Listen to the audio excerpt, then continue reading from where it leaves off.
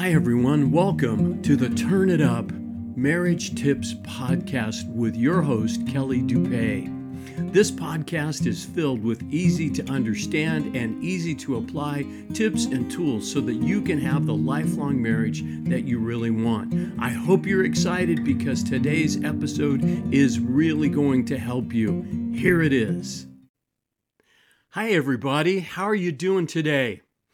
Question for you. Are your words bringing you closer to your husband or your wife, or are they driving you apart? Hi, my name is Kelly. I'm a pastor, police chaplain, author of the book, Turn It Up, How to Have the Lifelong Marriage That You Really Want. And I've got another marriage tip here for you today that I think will really help you have a great marriage. So here's the question. Are your words bringing you closer or driving you apart? So before I talk to you about the power of words and give you some really practical things that you can start saying to each other that are going to strengthen your relationship, let me ask you another question.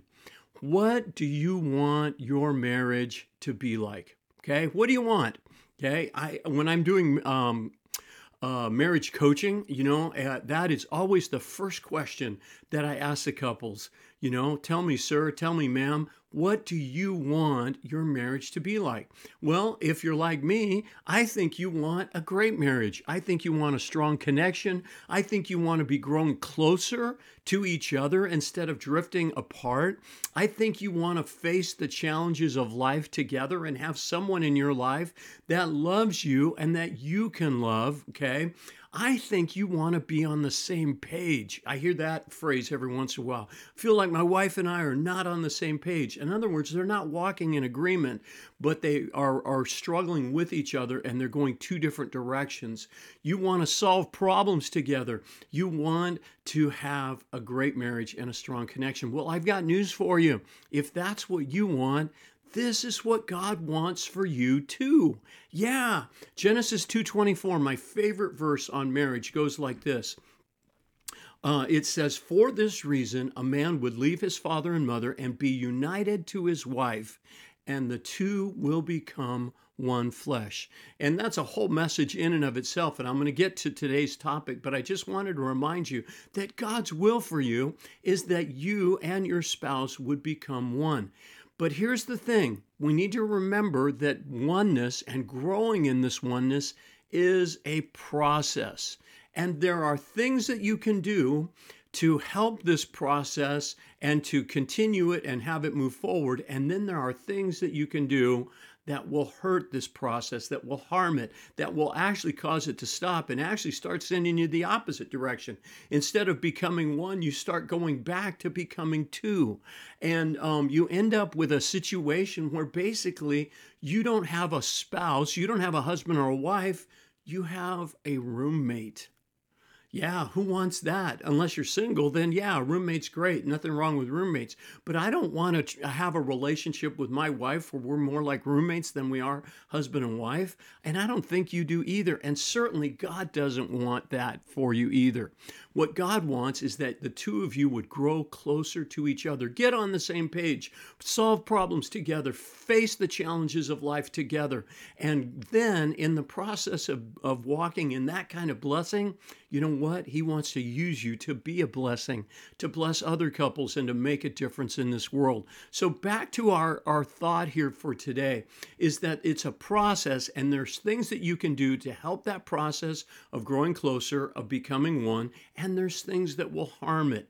And one of the biggest things that you can do to either help or harm the process of becoming one is the words that you use with each other. So with each other, and then when you talk about each other, okay? When you talk to others about your marriage.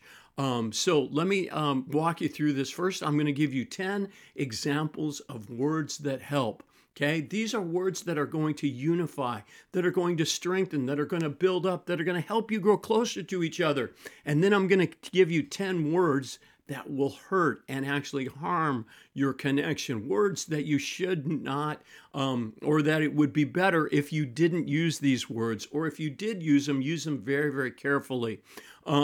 So these are not absolutes. These are not written in stone. But before I get into the list of 10 words that help and 10 words that hurt, let me just give you the basis for this. Proverbs 18:21 says, "Death and life are in the power of the tongue, and those who love it will eat its fruit." In other words, what you say is either going to produce death in your marriage as you grow further apart, as your marriage continues to decline, as the intimacy fades, all of those things, right? Or the words you use can actually strengthen and build it up. And the illustration that I use in my book is that being married is like, or having a relationship with someone else is like a dimmer switch that you can do certain things to turn it up, because life has a way of turning it down. So how do you turn it up? You can turn it up with the words that you use. So here are the words. First off, 10 words, or phrases, I should say. Some of these are not just single words. 10 words that will help. 10 words that will unify and strengthen and build up your relationship. Number 1, the word we. Oh man, this is so powerful. See, it's thinking about the fact that we are not two, but we are one. So if we are one, what are we going to talk about? Or how are we going to describe that to people? You use the word we. What are we going to do today? Right? Not what are you going to do? What are we going to do today on a Saturday or a day off or an evening? You know, what do we want to have for dinner? Okay. Or we need help. Yeah, that's a big one. We need help. Not just you, not just me, but we need help. So what can we do about it? What can we do to solve this problem? What can we do to help each other? What can we do to strengthen our relationship? What can we do together to discipline the kids and to train the kids and to have peace in our home when things are going crazy around us? Okay, what can we do? So that's number 1. Number 2 is the word our. O-U-R, not A-R-E, but O-U-R, our. See, it's not my money, it's our money. And I would really encourage you to start using and thinking about using the word our.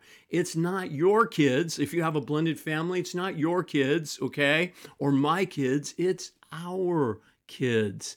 It's our house. These are our cars, okay?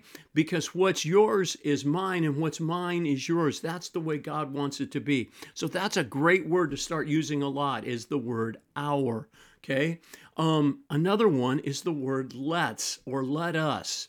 So let's figure this out. Let's work on our communication. Let us spend more time together. Let's do this. Let's do that. See, when you use the word let us, what are we doing? We're saying we're going to connect. We are working on this together. And of course, you could also use the word us. I think it would help us if we, and then you go into that. So that's the first 4. We, our, let's, and us. Okay, because we are expressing your unity and your togetherness in your marriage and relationship. Number 5 is I feel, okay? Now, this isn't a we word, okay? You're not going to talk about our feelings, okay? Unless you actually do feel the same thing, but you do want to express your feelings, because your feelings may be different from your husband or your wife's, and that's okay. You're not going to respond to everything identically in life. But what you can do is that you can share your feelings.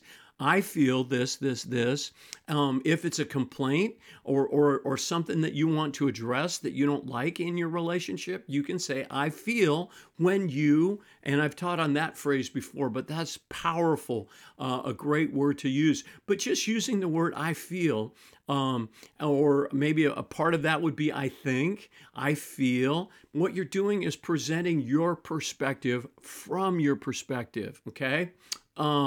A great word, number 6, or phrase, is the word thank you. Oh man, so powerful. Your husband, your wife, they work all day. They come home, they make dinner, they help with the kids, all of these kinds of things. And even if it's expected, I tell you, It is always great when my wife says thank you.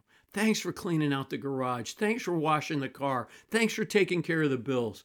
Even though it is my job and I'm going to do it whether or not she thanks me for it, because I'm committed to the success of our house and and it running well. But when she says thank you, I really appreciate it. And I try to say thank you to her for all of the stuff that she does around the house. Number 7, would you please? Now, the great word in there, of course, is the word please. But don't just start with the word please, make it a question.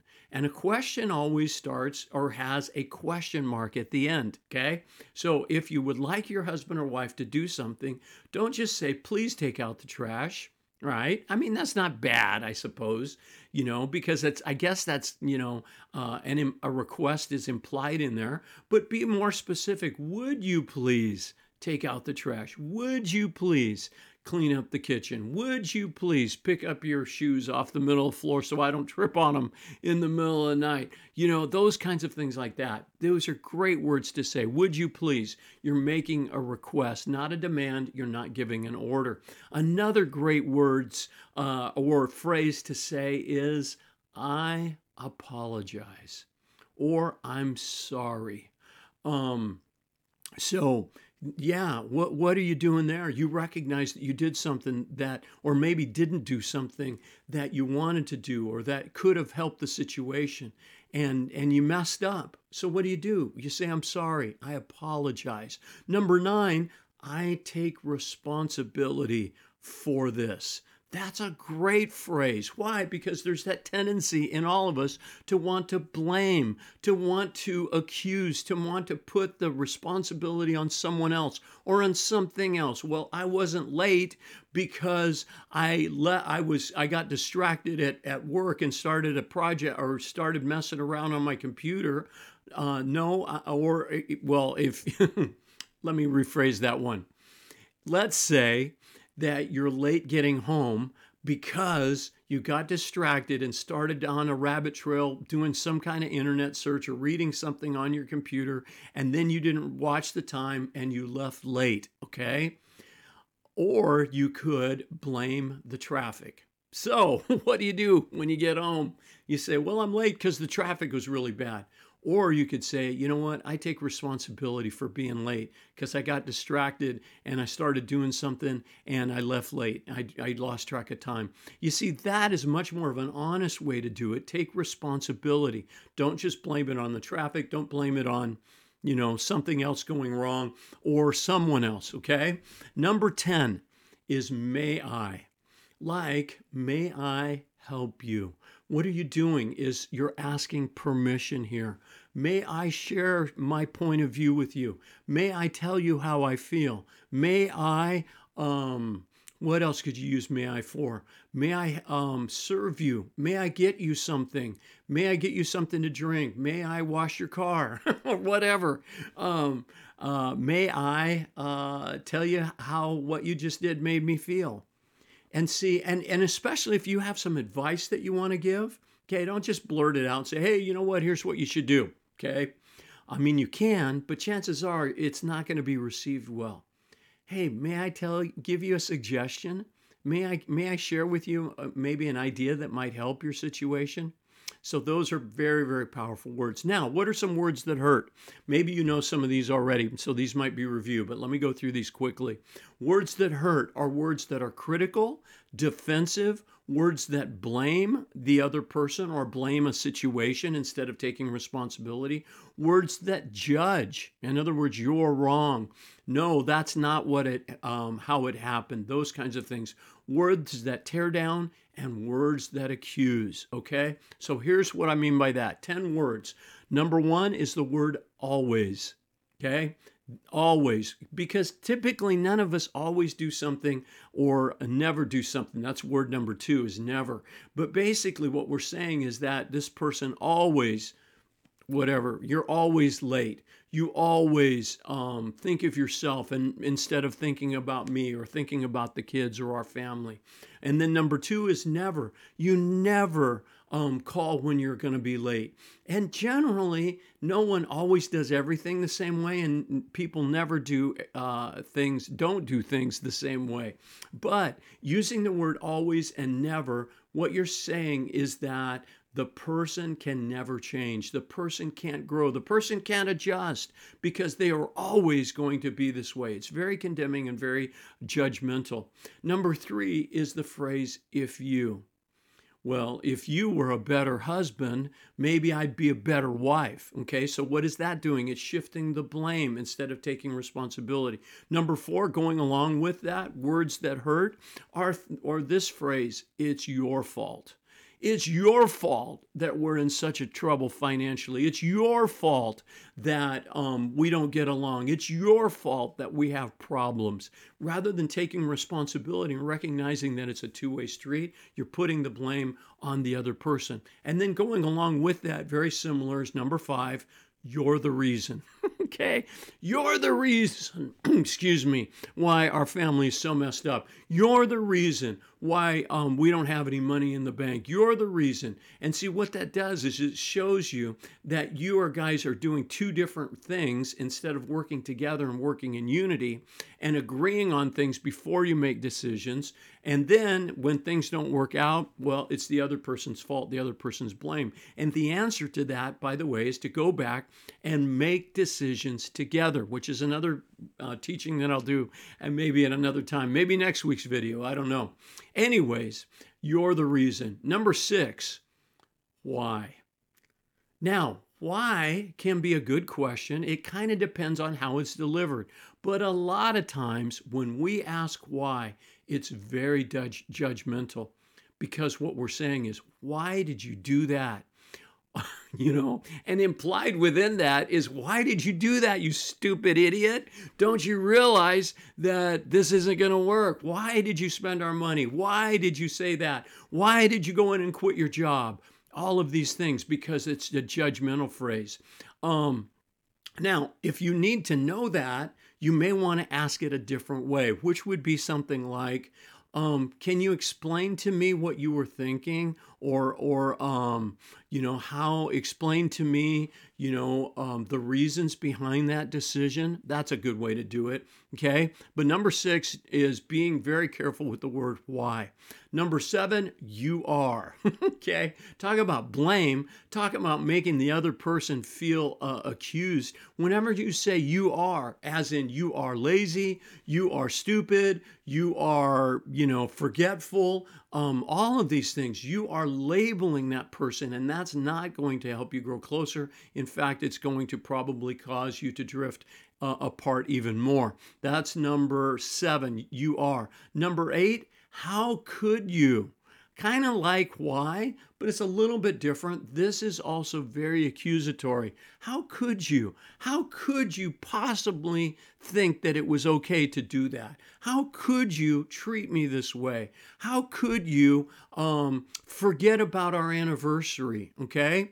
Number 9, this is a good one. What were you thinking? In other words, stupid idiot. Why did you do that? What were you thinking? If you really want to know what they were thinking, just be careful and ask it in a different way that doesn't assume that they did something wrong.